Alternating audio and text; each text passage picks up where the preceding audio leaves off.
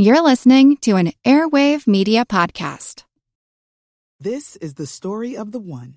As head of maintenance at a concert hall, he knows the show must always go on. That's why he works behind the scenes, ensuring every light is working, the HVAC is humming, and his facility shines. With Grainger's supplies and solutions for every challenge he faces, plus 24/7 customer support, his venue never misses a beat. Call quickgrainger.com or just stop by. Grainger, for the ones who get it done.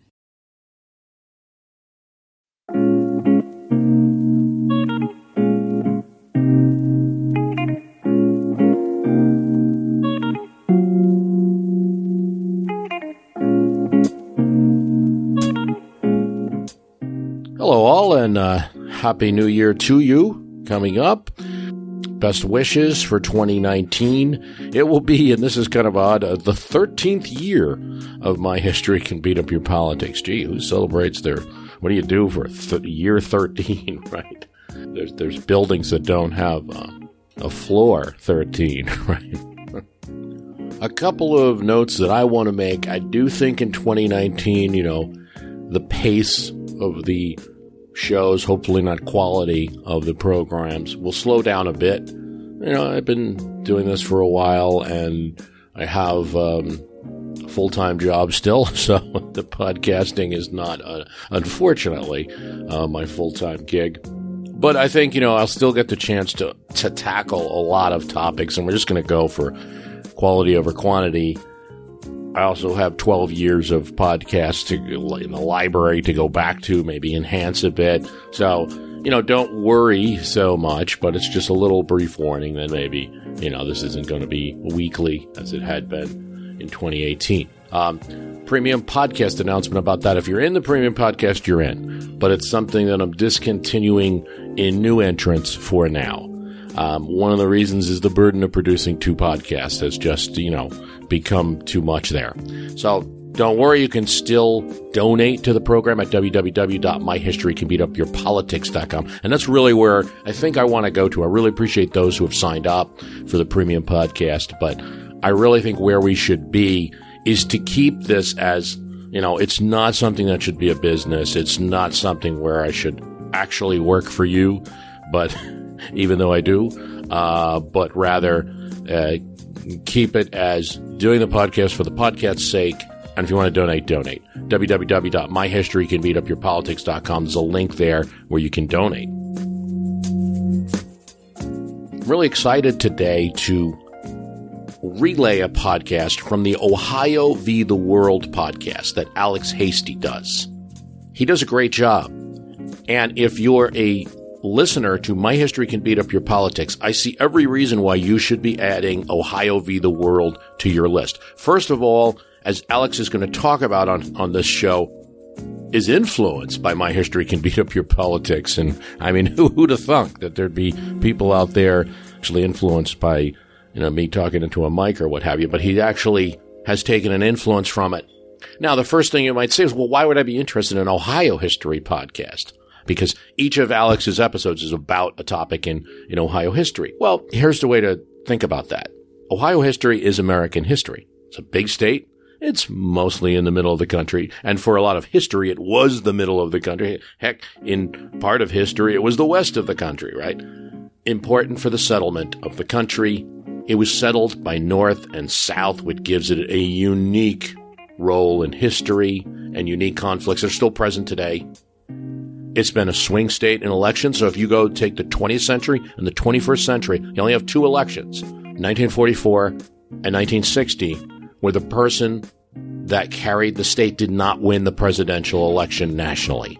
And in 1944, they ran the governor of Ohio, John Bricker. So, and they were running against Roosevelt. So, that goes to show you how important a state it is. There's a lot of electoral votes even today. Alex tackles a lot of great topics. So you want to go to Ohio v. the World podcast.com. I'm going to relay an episode where he interviews me, and we're talking about Curtis LeMay, both a war hero and also VP candidate in 1968, and his story. The episode that came out after the one that I was on his podcast is also really interesting, and it's about Madeline Pollard, who was a young Cincinnati college student who ended up getting involved with a congressman and had a kind of early Me Too story. And we're talking about the 1890s. And she was successful in her lawsuit. So that's a great story, Ohio v. the Patriarchy, that Alex talks about. He's got great topics like that. He does topics about things like racial relations, relating it to Ohio history, talking about Carl Stokes, who was the first urban American, African-American mayor. And if you ever saw the movie The Fugitive, he looks at the real life case behind that and gives you some facts that are really interesting. If you remember back in the 1990s about the gentleman who was in Singapore, a young man who got caned, Alex does a show on that and explains all the details about that and what's happening today. And it's just, he really tackles topics in the way that My History Can Beat Up Your Politics does. So, full-throated endorsement for Alex Hasty and what he's doing at Ohio v. the World. Oh, also, I kind of love his theme music. He drinks a different type of beer while he's recording each episode. I can't engage in that practice because I'm not sure the podcast would come out the way that it should. I did take him up on it while we're recording this one. He always drinks a different Ohio beer. He also, look, I mean, if you're a Michigan fan, maybe Ohio v. the World, you might. Just a caution that Alex is, in addition to being a gifted history podcaster, an up-and-comer, is also a big Ohio fan. So, listen with caution there. Hey guys, welcome back. It's episode 5, Ohio versus the Cold War. Our guest today will be Bruce Carlson, one of my favorite podcasters. He hosts a show called My History Can Beat Up Your Politics. One of the first shows I really started getting into, a history, politics, and history show, American history. And he just does such a great job, gets just awesome guests, national guests. I always end up reading the books from his guests, and this will be his third time joining our show. Today we're going to talk about the Cold War and the ultimate Cold Warrior, Columbus native General Curtis LeMay. Talking about all kinds of different parts of his career, and we will walk you through World War II, the firebombing of Japan, the victory in the Pacific, the dropping of the atom bomb. We'll also talk about the Berlin airlift that Curtis LeMay helped manage in 1948, 1949. We'll look at the 1950s, the building of the Strategic Air Command, our nuclear air force when B-29s, B-52s were flying all over the skies 24 hours a day under the direction of Curtis LeMay. And also we'll talk about the Cuban Missile Crisis and the Vietnam War. LeMay was the front and center for all of those things. But without further ado, let's talk to Bruce Carlson about how we got here. It's episode 5, Ohio versus the Cold War.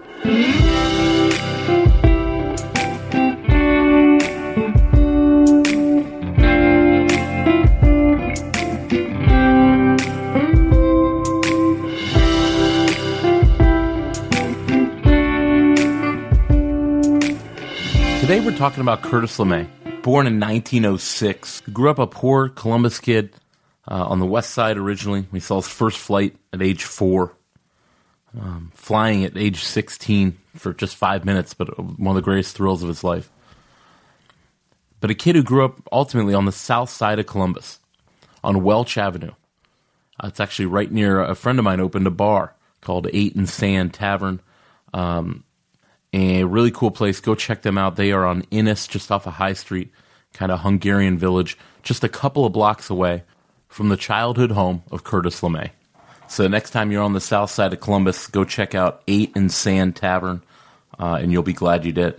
This is a kid, the oldest son, Curtis, who grew up with paper route and jobs, all kinds of jobs, hardworking kid, makes his way to Ohio State. While he's at Ohio State in the 1920s, he's actually working 6 days a week at a local foundry. And school's incredibly difficult with how little time he's spending on it. We're going to play throughout this episode just some clips of LeMay, and we'll start with multiple interviews that we were able to find about his youth in Columbus. And, of course, you're a native of Columbus, Ohio, aren't you? Went to Ohio State? I was born in Columbus and went to high school there. Went to Ohio State. I have a degree in civil engineering, which I've never used, by the way. I went directly into the Air Force. LeMay does join the Army. He would go back to Ohio State and finish and get his degree in civil engineering. He meets a woman named Helen Maitland. She's actually an Ann Arbor native.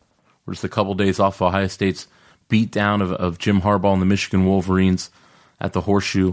Miss Ohio v. the World and I were in attendance, ran on the field like a couple of kids. Just a great day, great win by the Buckeyes. But he actually married a woman from Ann Arbor. Her family ultimately lived in Cleveland Heights, a town that I've lived in on the Near East Side of Cleveland. They marry, and as LeMay, finishes at Ohio State, he also joins the Army Air Corps. There was no Air Force back then. And through the 1930s, which what Bruce really calls kind of the nadir of the Air Force. When war breaks out, there's only 3 B-17s, guarding our left coast. And he ascends his way through the military in the 1930s. But when war breaks out in 1941, Bruce talks about how Curtis LeMay wasn't shocked. We'll talk to Bruce Carlson from My History Can Beat Up Your Politics about just how unprepared the United States were for World War II. We'll then hear from General LeMay himself about the preparedness or lack thereof of the Army Air Corps. And we'll hear that famous speech from FDR the day after Pearl Harbor when he discussed December 7th, 1941 as a day that will live in infamy. Yeah, I mean, there are very few planes of a meaningful level. There was a difficulty securing funding from the Congress for the Air Force because America was in, the word isolationist gets thrown around too much, but let's say a non-interventionist mode during the 30s. And it was also a depression, and money was scarce. And congressmen in Tennessee that were looking for dam projects and money for relief did not like the sound of paying a lot for expensive bombers. Curtis LeMay comes into the Air Force right in this period, in probably its nadir, and when we were least prepared. In spite of the advice that our first president gave us when he left office, is we wanted peace, be prepared for war, or words to that effect. We never have. For instance, our peacetime Army Air Corps before World War II was composed of about 1,200 officers and about 10,000 men. And we expanded to 2.5 million during the war. With that few people to start with, when we had to build an Air Force, we didn't have one. We had to build an Air Force. We had to build the airplanes, had to build the factories to build the airplanes, had to train the workers to build them, get them built, debug them, test them, put them into combat, train the people to fly them in combat, and fight at the same time. And that's it got to be pretty hairy at times. We were really unprepared, no doubt about it. And this made an impression on me that I still have, and that is that no American ought to ever have to go through that experience again. And I swore that if I ever had an opportunity to do anything about it, I would do it. Mr. Speaker, members of the Senate, of the House of Representatives, yesterday, December 7th, 1941, a date which will live in infamy. The United States of America was suddenly and deliberately attacked by naval and air forces of the Empire of Japan. When Pearl Harbor happened, the interesting thing about Curtis LeMay's reaction is that while everyone else is shocked, he's not at all. He felt this was exactly the move that they were going to make, given all the geo-strategy that had played out before, and where Japan was being aggressive, where Japan was looking to secure territory, secure resources is a big deal. Yeah. When you look at the attack on Hawaii, LeMay wasn't surprised, and he felt we were extremely underprepared. Curtis LeMay begins leading pilots on bombing runs in the Western Theater. in Europe. And he has great success. He doesn't just fly, he says he'll fly lead. On many missions he would. He really never gave an order that he hadn't already done or wouldn't do himself. LeMay actually comes back to the United States, back to D.C. in 1943, and he's a hero at the Pentagon. He didn't realize how much high esteem people held him in. He goes on a speaking tour. He goes back to visit his family in Cleveland, his wife Helen and their daughter. And even as he was older, he still talked about how abundant things were compared to Europe in 1943, and how Cleveland had central heating and abundant food. It wasn't like that in England. But he's ultimately transferred in 1944 to Japan. As the air war begins to become more one-sided against the Nazis in Europe, the battle for Japan is intensifying. He transfers to Japan, and he's an innovator, dealing with the high winds, the incredible firepower of anti-aircraft that the Japanese mainland possessed in their islands. And also, which made bombers have to bomb from very high up. But LeMay changes the game. He brings the war to the Japanese through the air that like no one ever has. He's the guy to get things done. He's a little bit well known in the country because now after the war, his picture's been on Time and Look and some of the big national magazines. The Big Cigar, they call him. Had his career just continued the way it was in the 30s, we never would have heard about. Right. But it was his time. And during the World War II, he fashioned bombing raids like over Germany that were so well planned, so well executed. He figured out what the weak points. I mean, he'd go up in a plane and he'd at first he was piloting and realized I can't pilot anymore. I gotta look in the gunner's seat. I gotta look and get a view of the formation. And he realized the exact position of the formation they needed to defend best against fighters, the kind of the flying fortress formation. And then he calculated that he was a whiz in terms of numbers, data, facts, calculations. And this is like, you have to imagine, this is before Excel, before spreadsheets. I can only imagine. The people, the subordinates that work for him knew, when you see the Big Cigar at the desk, he's looking over papers and stuff. Do not disturb. Do not disturb him. That will not go well for you because he's in the middle of figuring something out. And he might be hours, he might be a full day, but he came out of it. So he came up with the exact amount of runs you could make before losing a bomber. As the U.S. sustains terrible losses, places like Iwo Jima and Okinawa, even more massive losses for the Japanese, it becomes clear that the Japanese are never going to give up. Unlike the Germans, their defense almost gets stiffer as things get more dire. Places where, there are battles on islands where 99% of the Japanese soldiers had to be killed before the fighting was over. With the assistance of technology, terrible technology, LeMay introduces incendiaries into the battle in the Pacific. They had already been used at places like Dresden and Hamburg, the fire bombings, where 40,000 people would be killed in an attack. It's terror bombing. But he introduces this to the Japanese. And the famous firebombing of Tokyo. We'll talk to Bruce about the firebombing March 9th and March 10th, 1945. March 9th is the deadliest day, I believe, in human history. At the hands of General LeMay, some 325 B-29s take off and bomb napalm, as we know it now, onto the cities and the buildings in Tokyo. Tokyo, known for having so many wood structures and these high winds, that combination, I believe, leads to about 100,000 deaths in the first day of the firebombing of Tokyo, the deadliest day, in our belief, in human history. It is the antithesis of the type of bombing that you hear about today or that you might have heard about in the first Gulf War, where there's so much emphasis by the military now on, well, we're bombing strategically, we're bombing with pinpoint accuracy, we're hitting our targets. Curtis LeMay was a believer in those things, certainly, and a believer in the Air Force improving its accuracy, certainly.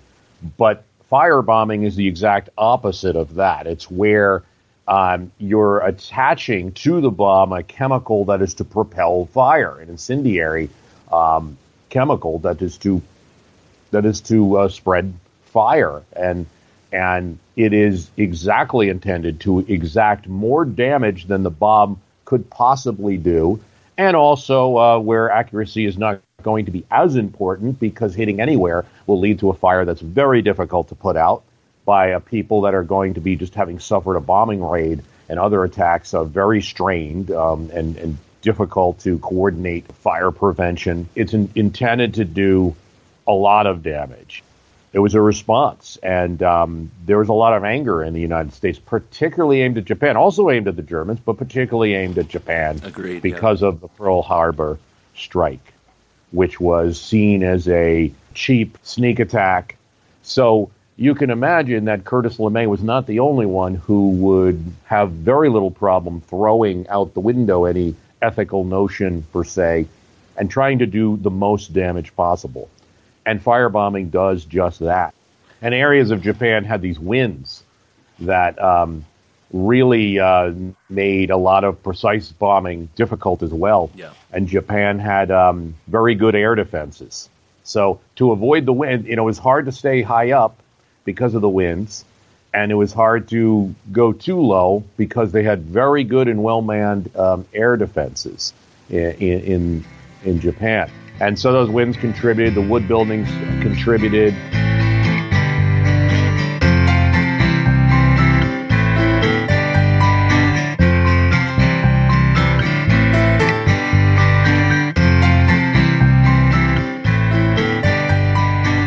LeMay keeps on going. The firebombing of the B-29s, Osaka, Japan, Nagoya, Kobe, Nagoya again. They only stop on March 20th after some 12 days because they run out of incendiaries. Brutal LeMay, as they call him. He's on the cover of Time magazine, cheered in the States. He literally starts checking off cities in a world almanac. And he's bombing cities in Japan by population, one after another, on down the list. LeMay also would oversee the dropping of the atom bomb by Columbus' own Paul Tibbets. Go back and listen to a previous episode we did with Bruce, our Season 2 premiere last year, Ohio versus the Bomb, about that mission that entered us into the atomic age. LeMay actually couldn't fly anymore. Once he found out about that in late 1944, he was grounded. Simply having that information, if you could be shot down, somehow could be extracted from you through torture or whatever, they would no longer let a person fly in combat after they found out about the Manhattan Project. But the war ends in August of 1945, and the Cold War begins almost immediately. And as the Iron Curtain descends on Europe, as Winston Churchill would say, the Cold War begins. The Soviets get the bomb on August 19th, 1949, when they have their first detonation. LeMay having risen to nearly the top of the new U.S. Air Force. The Air Force created after the war is its own separate branch of the military, and it's up to LeMay to whip him into shape. But as the Soviets get the bomb, tensions grow immediately. This is the Cold War that we all know. Mutually assured destruction, deterrence, massive bomb tests. And I can't do anything with that Cold War without playing the song and the movie that they would play to kids in the 1950s, Duck and Cover, from the Civilian Air Defense Corps. This has a little turtle that's showing kids what to do after the Russians attack. He knew just what to do. He ducked and covered, ducked and covered. He did what we all must learn to do. You and you and you and you, duck and cover. Be sure and remember what Bert the Turtle just did, friends, because every one of us must remember to do the same thing. That's what this film is all about. Duck and cover. This is an official civil defense film produced in cooperation with the Federal Civil Defense Administration. Be ready for a new danger, the atomic bomb. First, you have to know what happens when an atomic bomb explodes. You will know when it comes. We hope it never comes, but we must get ready. It looks something like this. There is a bright flash, brighter than the sun, brighter than anything you've ever seen. If you were not ready and did not know what to do, It could hurt you in different ways. It could knock you down hard or throw you against a tree or a wall. It is such a big explosion, it can smash in buildings and knock signboards over and break windows all over town. But if you duck and cover like Bert, you will be much safer. Duck and cover, a Cold War classic right there. The Soviet Union takes over the entirety of Eastern Europe, a good half of Germany, and most of Berlin, which is actually in the East German sector. The four nations actually divide Berlin into four separate regions: the Americans, the French, the British, and the Soviets. Berlin is the front line of the Cold War, and it always would be. Yeah, it was an extremely precarious position. I mean, at the end of the war, it might not have been clear, when the initial deals were made, and maybe FDR. I always think that FDR figured, look, no one thinks that they're going to pass away, right? No one thinks that's going to happen. We all think we're immortal, or at least we have a few more years left, right? I think FDR was that way. He figured he'd still be around. He figured he could handle Stalin. First of all, like all Germans at this time, there's a bitter resentment against the Russians and the Soviets because the Soviets had come in there. They were the first to reach Berlin. They had suffered greatly, and they took it out absolutely on the people of Berlin. The pillaging, raping, stealing, killing. It was already a bombed-out city. The people are already desperate.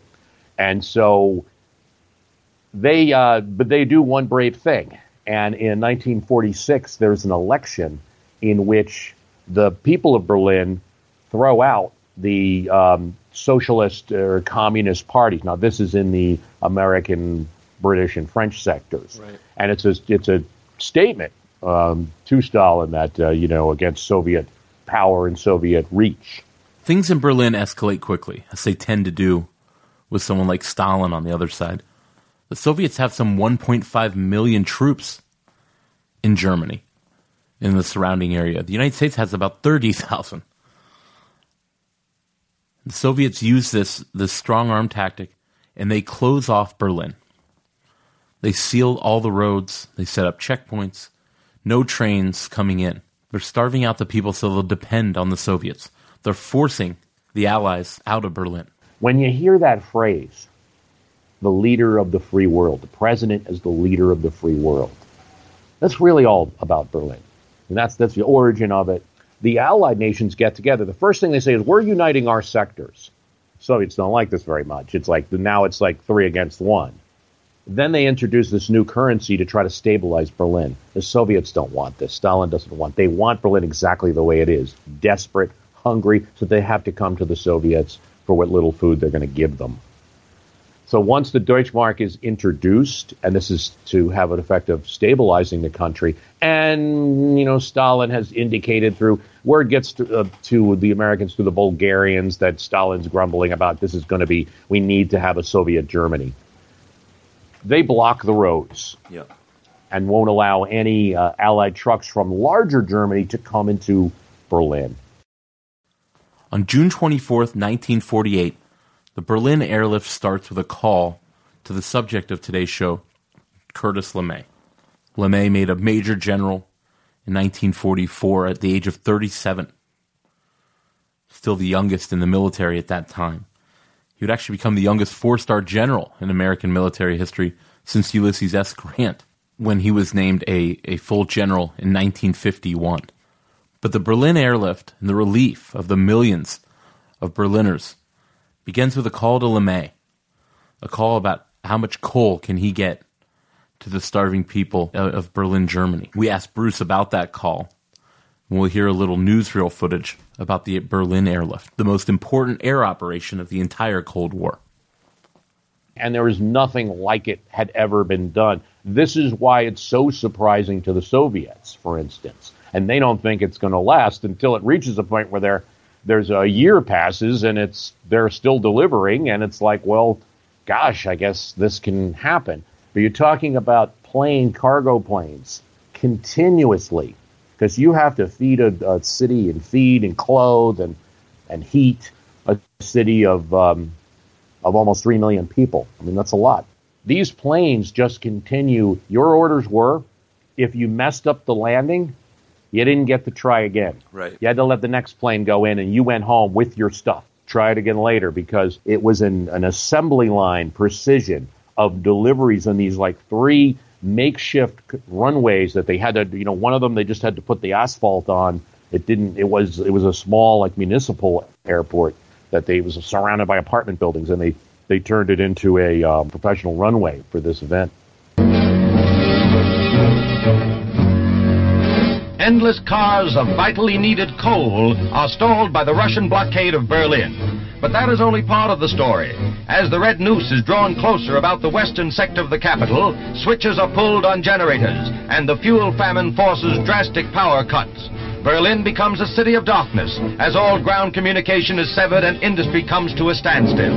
But the Western Allies fight back with an airlift of 450 flights daily, carrying thousands of tons of food into the beleaguered capital, flying an air corridor threatened by red fighter planes. Backing up the shuttle are 60 B-29s, which arrive at an airfield in England, a base from which American planes once bombed Germany. Now these Yanks may fly on a mission of mercy, the feeding of hungry Germans in Berlin. We are not going to be forced out of Berlin. Will you be able to continue the present air supply indefinitely? We will increase it, and we can continue it indefinitely.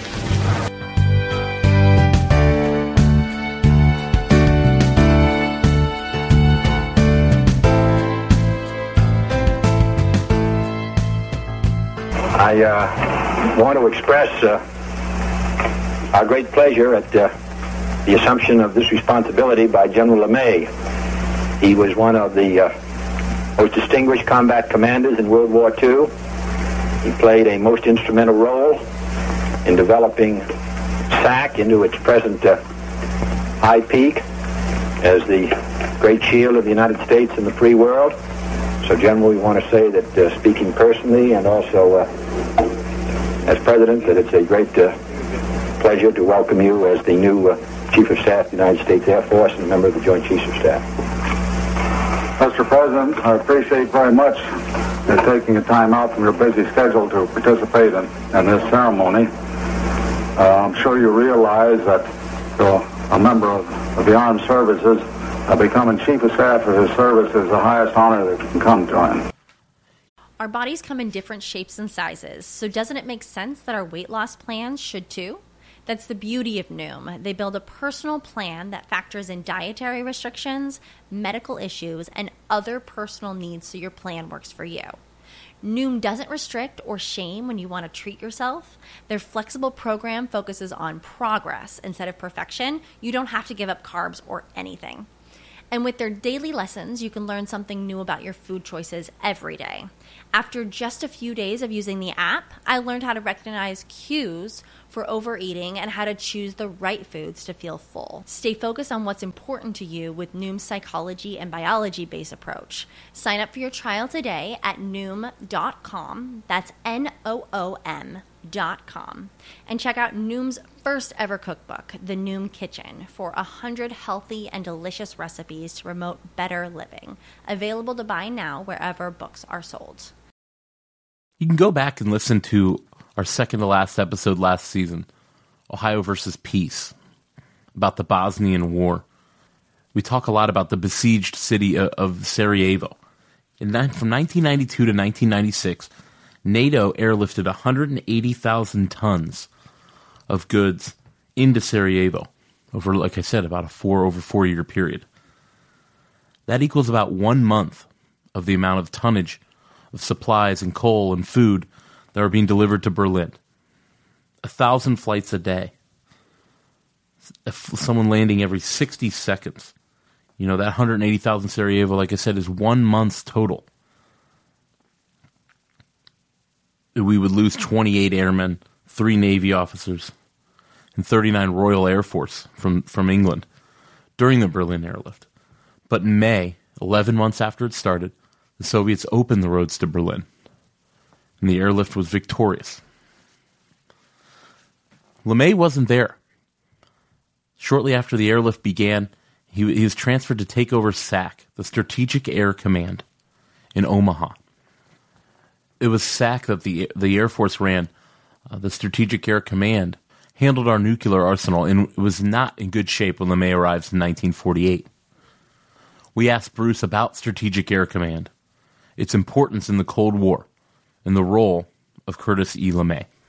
Strategic Air Command was the arm of the Air Force that was responsible for delivering nuclear payout on our enemy. Curtis LeMay takes this over and finds it in sorry shape. He's not very happy about it. One of the things he does very quickly is he orders all of the Strategic Air Command to bomb Dayton, Ohio.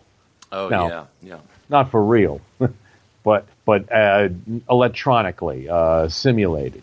So the planes go to Dayton and not a single one hits the target. As he was prone to do, this was his nature. He wanted to test the edges, to always to be prepared, and also to do something very bold. I mean, LeMay is about bold action. So he orders this, simulated attack on Dayton, Ohio. It doesn't succeed. And, I think one might think he would chew everybody out, but that's not exactly the way LeMay was for his image of being the big cigar and a kind of gruff guy who demanded action and improvement. LeMay was also a guy that would put himself under any rules he gave out to anyone else. He would always say, we have to work to improve this. But the demonstration of that failed attack showed that SAC couldn't do what it was promising the president it could do. And within the organization, and certainly in LeMay's mind, he knew that it had to get better. Curtis LeMay believed in the LeMay Doctrine. The LeMay Doctrine basically said that if you must go to war, then you must win war. Use overpowering offensive capabilities to guarantee victory. If you can't promise that, then don't get involved. We talked to Bruce about the LeMay Doctrine, and we hear it from the man himself. General LeMay talks about his own doctrine of overwhelming force. Yeah, I mean, that's the LeMay Doctrine. If a nation should think long and hard about going to war, but once a nation does, that it should be unreserved in how it prosecutes that war, and it should try to end it as quickly as possible. And no, I don't think that became very popular with most of the civilian part of the equation here, the commander-in-chiefs, over our history. Truman famously pulled back MacArthur in Korea when MacArthur was starting to attack North Korea and attacking some of the Chinese areas where they were helping supply North Korea. LeMay, also weighs in on Korea, and he wants bombing of North Korea, and particularly ports where they're being supplied, so that we can end this war faster. And you don't see, these ideas are not popular always with the American people. There is an exception, and I would say that is the Gulf War, the 91, with the first President George Bush, in that he decides to kind of execute this plan. And there is a tremendous amount of bombing of the Baghdad. And then that is, to the point at which when there is a ground war, mostly armored divisions and support units, it's a total war. It's a big attack on this country, and it's not something where, we hold back. It's controversial. It changes the image of him by advocating for such things. But if you look at the Cuba and what happens during the Cuban Missile Crisis, he advocates this same thing, that we should just go in there and bomb these missile sites and just bomb Cuba. Once the decision is made to use military force, then I think it should be used as quickly as possible, with as much strength as necessary, more strength than necessary probably, so you don't miscalculate. The main thing is to get it over with as quickly as possible. The Cold War was a war between Western democracies and Eastern communism. But communism spreads west, just 90 miles off the coast of Florida, in Cuba with Fidel Castro, backed by Nikita Khrushchev, the premier of Russia, in 1960. And in 1962, under President John F. Kennedy, in an Air Force, and the Chief of Staff then of Curtis LeMay, the general, they make a startling discovery. Their surveillance planes see tons of missile sites. They see fighter bombers being constructed on the little island of Cuba, like we said, just off the coast of Miami. The Cuban Missile Crisis, as we know it, in October of 1962. LeMay was there with JFK in all these meetings as they decide what to do. We first hear from President Kennedy as he describes the situation in an alarming broadcast to the nation. This government feels obliged to report this new crisis to you in fullest detail. The characteristic of these new missile sites indicate two distinct types of installations. Several of them include medium-range ballistic missiles capable of carrying a nuclear warhead for a distance of more than 1,000 nautical miles. Each of these missiles, in short, is capable of striking Washington, D.C., the Panama Canal, Cape Canaveral, Mexico City, or any other city in the southeastern part of the United States. Additional sites not yet completed appear to be designed for intermediate-range ballistic missiles capable of traveling more than twice as far and thus capable of striking most of the major cities in the Western Hemisphere. By the presence of these large, long-range, and clearly offensive weapons of sudden mass destruction constitutes an explicit threat to the peace and security of all the Americas. As those tense days passed in October, the world came about as close as it's come to nuclear war. General LeMay, they had founded a plan that included dropping 160 nuclear weapons on the island of Cuba before the Russians could finish all their missile production and be able to launch retaliatory strikes. Many of these were tactical nuclear missiles, but nonetheless, it would have wiped basically the island of Cuba off the map. There's tapes of all these arguments and debates between the generals and the president and the civilian leadership. LeMay says to the president, "Wow, you're really in a pickle here, sir." And he says, "General, you're right there with me." We talked to Bruce about the options that President Kennedy had in the role of Curtis LeMay in the Cuban Missile Crisis. He could bomb the sites. He could bomb the government of Cuba, bomb Castro. He could launch an invasion of the island. It was a little politically difficult for him after the Bay had pigs, and he had abandoned that group. So he was going to have to do it with overwhelming force in a LeMay style if he was going to do it. He wasn't going to get help from the Cuban insurgents this time because they already betrayed them, in their opinion, once. So, there were of course, there were military options involving other places around the world. We could launch a nuclear strike on the Soviet Union in the most extreme, used conventional forces somewhere that would hurt them, place missiles in places just as they had done to us. So there were a number of these type of military options on the table. Kennedy, I think, decided early on that he was going to go for a more reasonable, peaceful solution, to talk, to have some the Kennedy way, and his father taught him well, is always have a back channel. And they had a back channel through the Russian ambassador and Bobby Kennedy, and to talk and try to also sending note to Khrushchev at this time and trying to get them to back down and remove these missiles. LeMay was not a fan of this whole, and they end up pursuing a blockade, which means you're going to quarantine Cuba and not allow any further Soviet vessels to go in to supply these missiles. LeMay is not a fan of any of these steps, and certainly not the blockade. You're just going to get people killed. You got to make a decision. They're putting missiles right there that can aim at Florida. You got to take them out.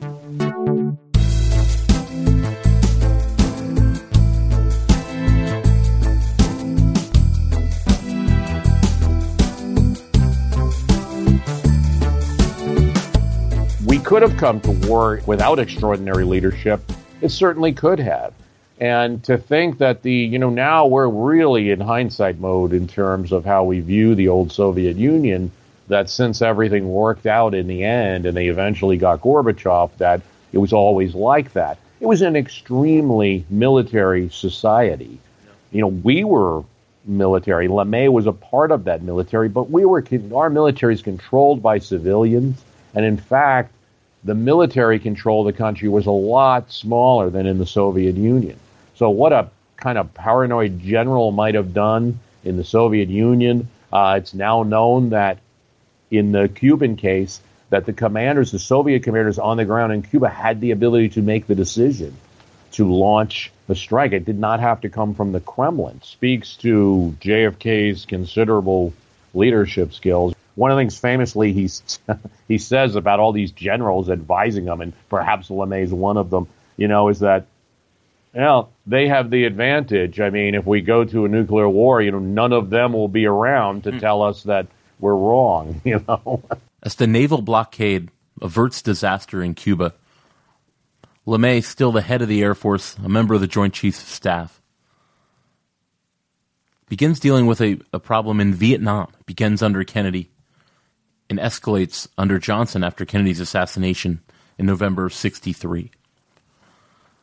LeMay, again, the LeMay Doctrine was completely not used in Vietnam. Overwhelming force if you go to war. And as LeMay is out, he retires in 1965. He never understood the Vietnam conflict and the way it was fought. He had made himself a target of the peaceniks and the hippies who wanted an end to the violence. And they saw him as, the number one enemy when it comes to nuclear proliferation and the cause of war. We asked Bruce about Vietnam, and we hear from Curtis LeMay himself about his questioning of the decisions that led to the Vietnam War. Because of his stances and because of his desire to use overwhelming force, it makes it really easy to attack him and to pull out his quotes. One of the things that he says in a book is that he'd like to bomb Vietnam into the Stone Age. He later said that the ghostwriter put that in and he hadn't caught it in his review of the book. I didn't really say it. But it really is classic LeMay. Mm-hmm. And he felt that, that we should be bombing North Vietnam because they're the ones that started the crisis. And they're the ones that need to be made to suffer. Now, interestingly enough, after a long time in the Vietnam War, Nixon ends up adopting the strategy, but well later than when LeMay had proposed it in the mid-'60s, which is essentially bombing the supply ports so that North Vietnamese cannot continue the fight. That was a crazy idea in the mid-'60s, and then Nixon does it in '70. My favorite movie of all time is 1964 Stanley Kubrick's Dr. Strangelove, the man who gave you Full Metal Jacket and Shining, many other great films, made a movie almost lampooning the Cold War and nuclear war. He has a character played by George C. Scott, General Buck Turgidson, who's modeled after General LeMay. And basically in Dr. Strangelove, there's a rogue U.S. Army commander who sends a raid to nuclear bomb the Soviet Union. And George C. Scott and the president, played by Peter Sellers, try to stop it with the help of the Russians. We'll play you a clip from the movie as George C. Scott, the Curtis LeMay character, describes what he would do in this terrible situation of nuclear annihilation facing the Soviet Union and ultimately the counterstrike. But I implore you, go watch Dr. Strangelove. It's a great film. It's in black and white, but it is fantastic.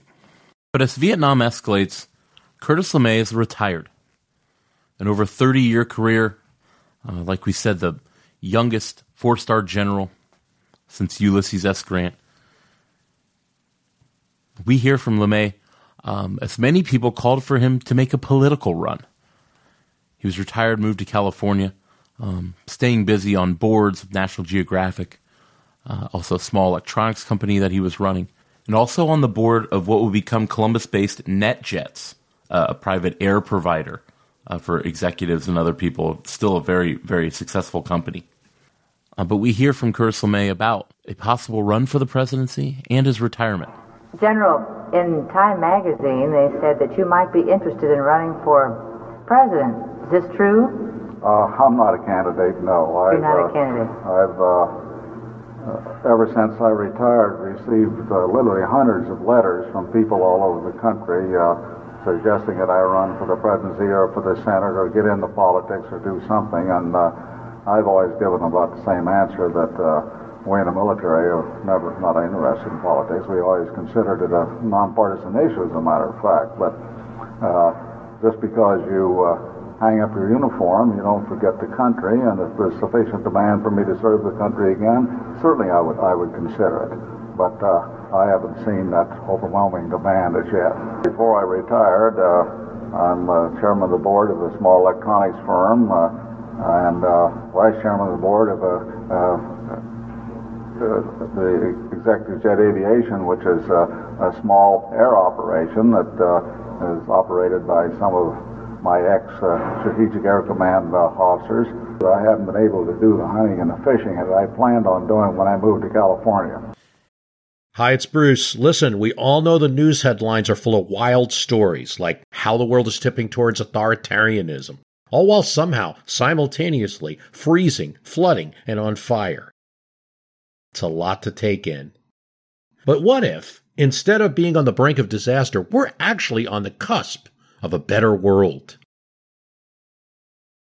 If I've got your attention, then I highly recommend tuning to a podcast that offers a weekly dose of optimistic ideas from smart people.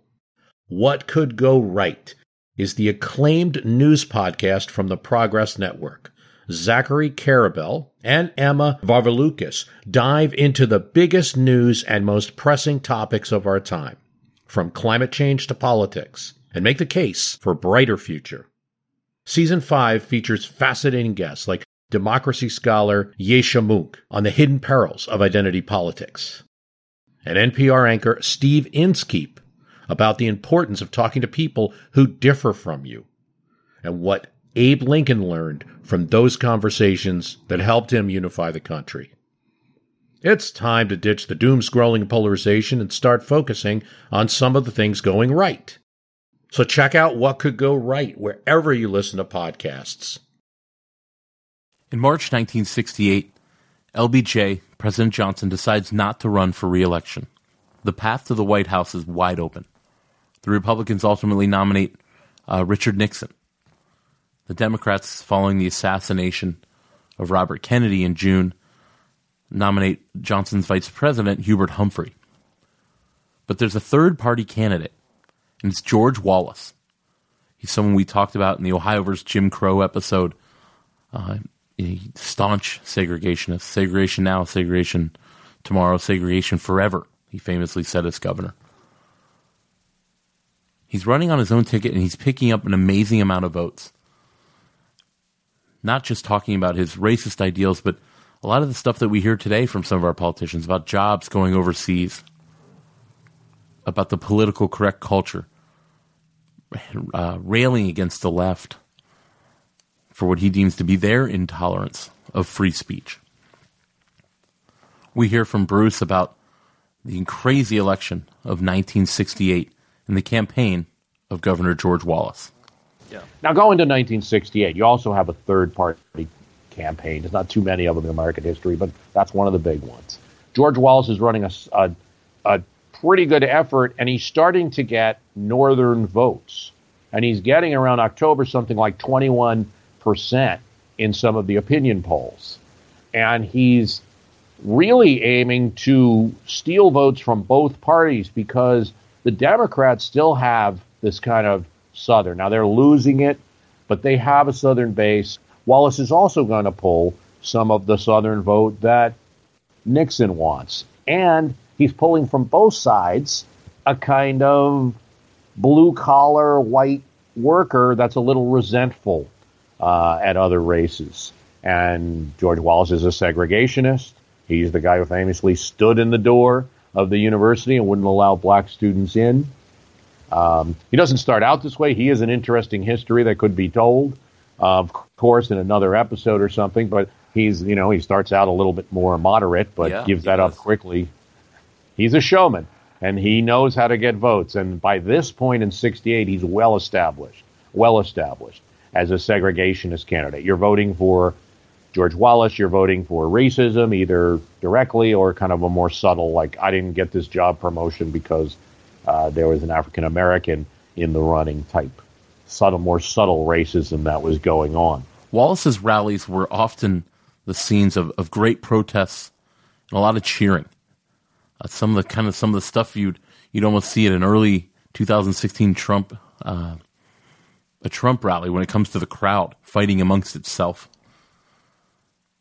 We asked Bruce about those rallies. He once did a rally right before the election with his vice president, who we'll talk about today, LeMay. They sold out Madison Square Garden. 20,000 people in New York City coming out to hear this man speak. He was making serious inroads, up above 20% of the vote, maybe getting enough votes to throw it into a decision by the House of Representatives, as no one would get the majority of electoral votes needed, 270. If Wallace wins all these southern states, if he can win even in the upper South, it certainly would be thrown to the House, and chaos would ensue. We hear from Bruce about some of these rallies, and we'll hear some clips of Wallace taking on hippies and radicals, as he called them, the radical left. When with the Wallace rallies, there would be, of course, people protesting him. And this is 68. You have the counterculture now. You've got people that don't like him. They want him off the national stage. They're protesting every rally he does, particularly because he starts going north. He's having rallies in Illinois and Ohio and places like this. The protesters show up. Wallace loves it. He eats it up because he goes toe for toe with the hecklers. Because he knows, as I suspect was happening with some of the Trump rallies, that people are saluting him for taking on these hecklers. But they mean free speech only if you let them speak. They don't want anybody else to speak. And I tell you, I love you too, I sure do. Oh, I thought you were a she, you a he, oh my goodness. And when he was in California, a group of anarchists lay down in front of his automobile and threatened his personal safety, the President of the United States. Well, I want to tell you, if you would elect me the President and I go to California, or I come to Arkansas and some of them lie down in front of my automobile, it'll be the last thing they'll ever want to lie down in front of.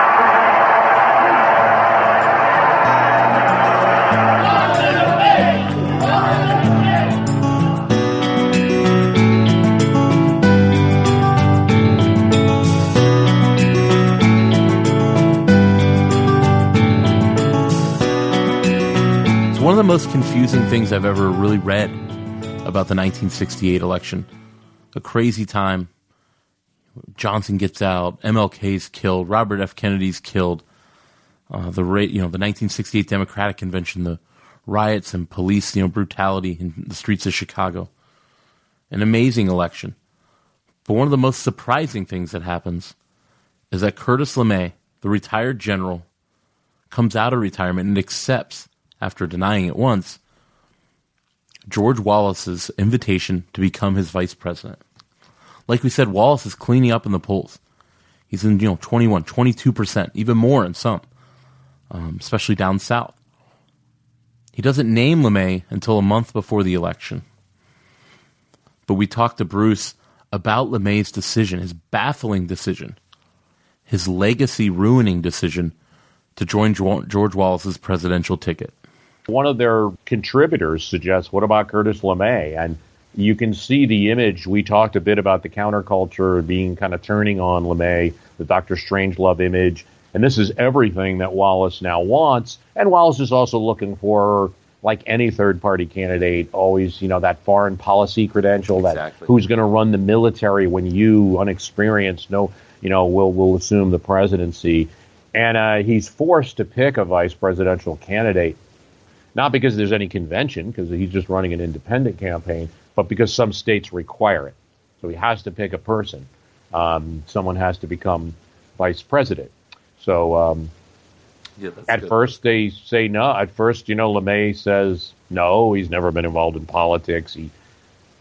what the thing to understand is that he really has no personal like for Wallace, no personal like for the ideas that he espouses, and it must be said that Curtis LeMay could not be considered a racist. In fact, he's one of the integral figures to implement the integration of the military in the Air Force, which is the area that he commanded. And he doesn't just do it, under duress.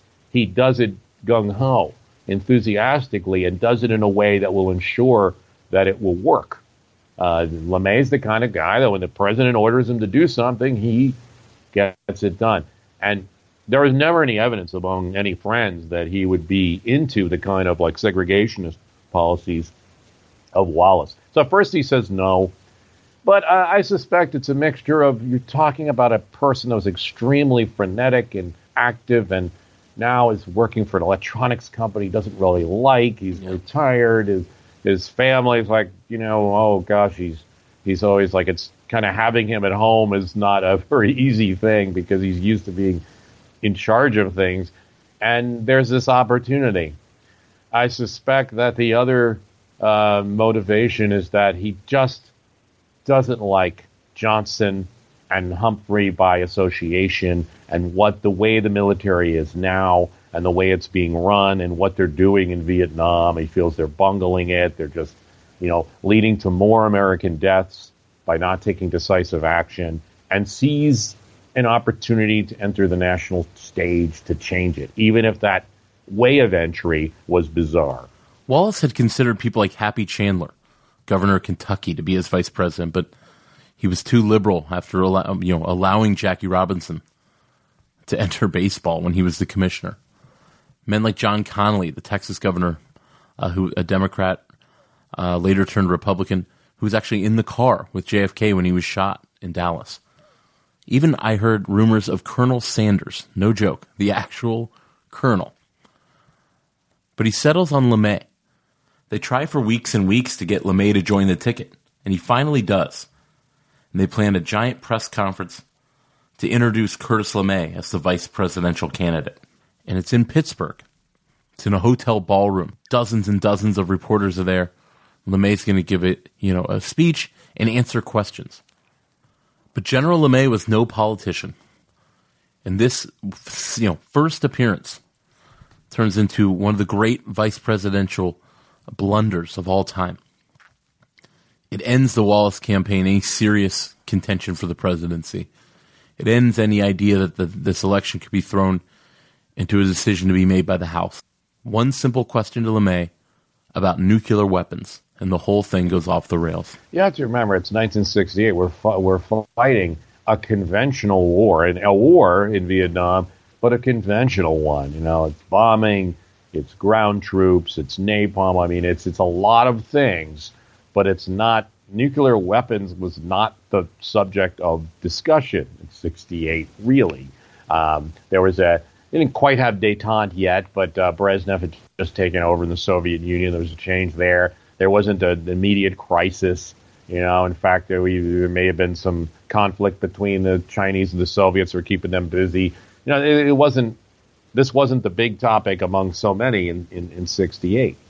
So the aides tell him, Wallace's aides, who are really just, some Alabama folks, they're so excited, first of all, that this Curtis LeMay has decided to join this ticket. Mm-hmm. This makes the Wallace-LeMay ticket now something more than it ever was.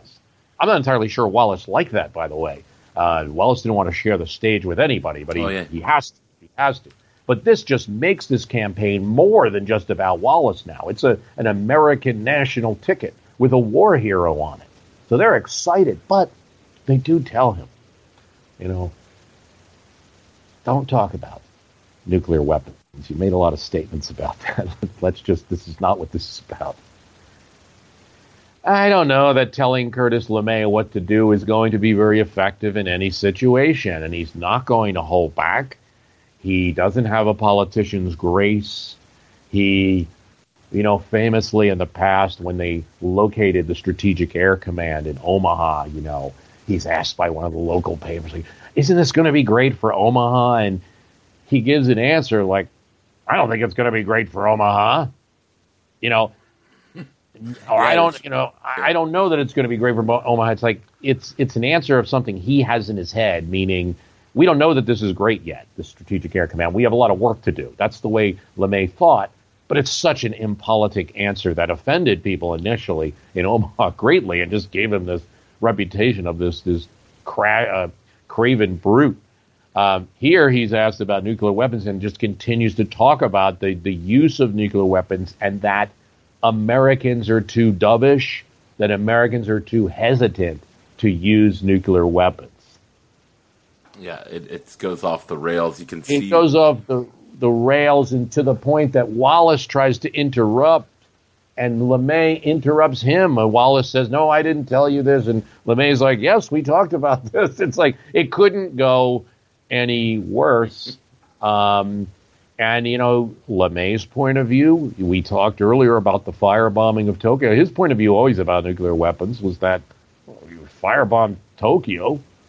What could be worse than that? You're talking about that was worse than the Nagasaki or Hiroshima. I mean, you use the weapons of war when you have to use them. You don't hold back.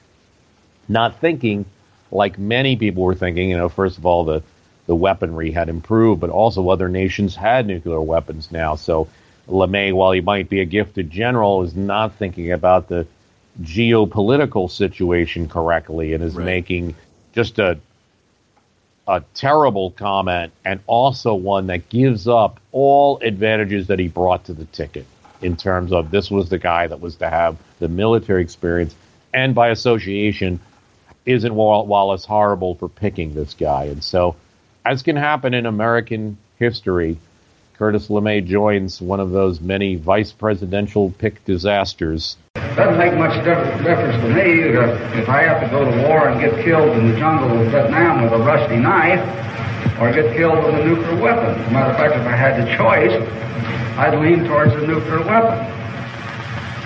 General LeMay hasn't advocated the use of nuclear weapons, not at all. He discussed nuclear weapons with you. He's against the use of nuclear weapons, and I am too. So, Mr. Nelson, he hasn't said anything about the use of nuclear weapons. A reporter that I watch, a television newsman, said if a person who doesn't know the difference between death by a rusty knife and a nuclear bomb shouldn't be within 1,000 miles of the White House. LeMay's disgraced. Wallace embarrassed for making such a lousy vice president pick of someone who's seemingly so out of touch. LeMay's decision to enter the national discussion and become a politician backfired. We talked to Bruce about the outcome of that election and how Wallace and LeMay still came up with 13.5% of the votes and won quite a few states in the Electoral College. So he gets 5 states, all Deep South: Louisiana, Arkansas, Mississippi, Alabama, and Georgia. He is buttonholed in the South. So this is the objective Nixon wanted. Nixon wants to win those upper South states, North Carolina, Virginia, those border states, and deprive Humphrey of any Southern votes that he might get and counteract Humphrey's strength, which by the end of the election was increasing. Yeah. And Nixon wins the election. When we talked to Bruce about joining us for a show about Curtis LeMay, he admitted that he really only knew about the Wallace campaign and the shame at the end of his career that he sided with the racist, the segregationist. Bruce did the research. We asked him, about that fateful decision and how it affected his legacy and place in American history. It also has an effect on LeMay and his reputation. Soldiers that served with him write him letters like, one says you should be seeing a psychiatrist right now. Many people tell him he's got, Barry Goldwater, who's a good friend, tells him that he's crazy to be going, making a big mistake going with Wallace. Actually, the Nixon administration is none too happy, too. His son-in-law's, I believe, dental practice is investigated by the IRS. That's Nixon's way of saying, hi, I'm here and I'm not going to make your life miserable. He is told that also the IRS agents go to his house, to LeMay's house after the election. And, he does kick them out, but it's a signal from Nixon, like, don't try this again. So there's definitely his image has changed. I will tell you personally that for me, I'm probably not unlike many where I knew Curtis LeMay more as George Wallace's 1968 presidential candidate and maybe had an inkling that he had some kind of military past than knowing him as a war hero and an innovator in the Air Force. Yeah. And I think that's why this program is important that you're doing, because it is good to be more well-rounded about history. Sure, guy made a mistake objectively in 1968, but he offered a lot to the country, and he deserves respect for that.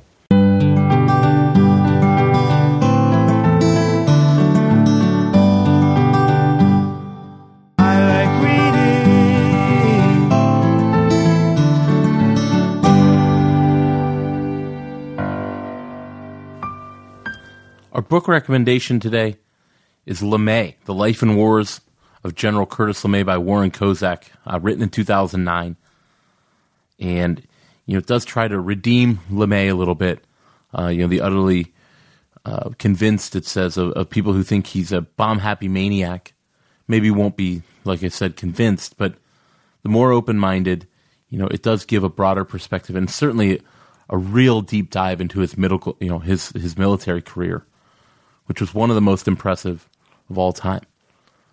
Curtis LeMay was a patriot. He gave his life to defending this country in the best way that he saw fit at the beginning of the Cold War, the beginning of the dawn of the nuclear age. And Kozak's book really it takes both sides of it. It's certainly the last chapter about the Wallace campaign pulls no punches. But again, great book. If you want to learn more about Curtis LeMay and the Cold War, go read that. So thank you again to Bruce Carlson. Thank you guys so much for listening. We're already a third of the way through season 3. It's crazy to say it. But we'll see you in 2 Sundays from today for episode 6. This has been Ohio v. the World.